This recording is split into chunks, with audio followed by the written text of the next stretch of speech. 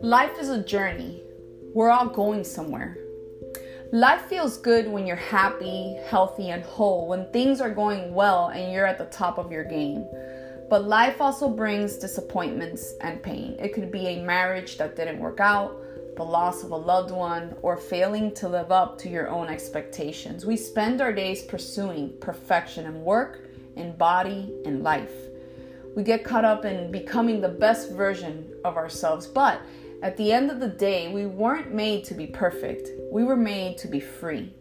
Free from the hurts and the pain of our past. Free from the hits we've taken in life.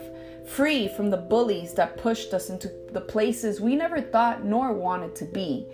We all struggle to find light in those dark places. The question is, how do we find it? And even when we figure it out and get the life we want, you have to know it doesn't last forever. Life is a vapor and our journey has a destination. Time doesn't stop, it never will. And after this life, there's heaven and hell. We're either going to be with God or without Him. We were all born separated from God. No matter how good we try to be, we all miss the mark. We all sin. God loves us and wants to be with us, but God is holy and He can't stand sin.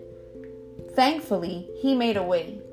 God so loved the world that He gave His one and only Son, Jesus Christ, so that anyone who believes in Him will not perish but have eternal life.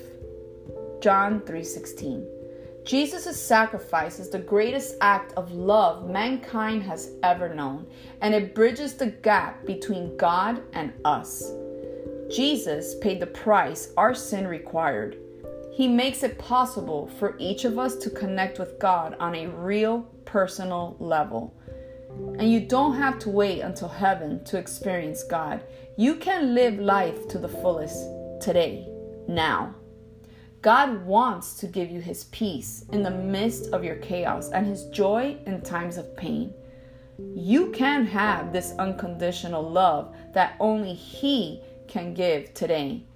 So are you ready to start your journey with God?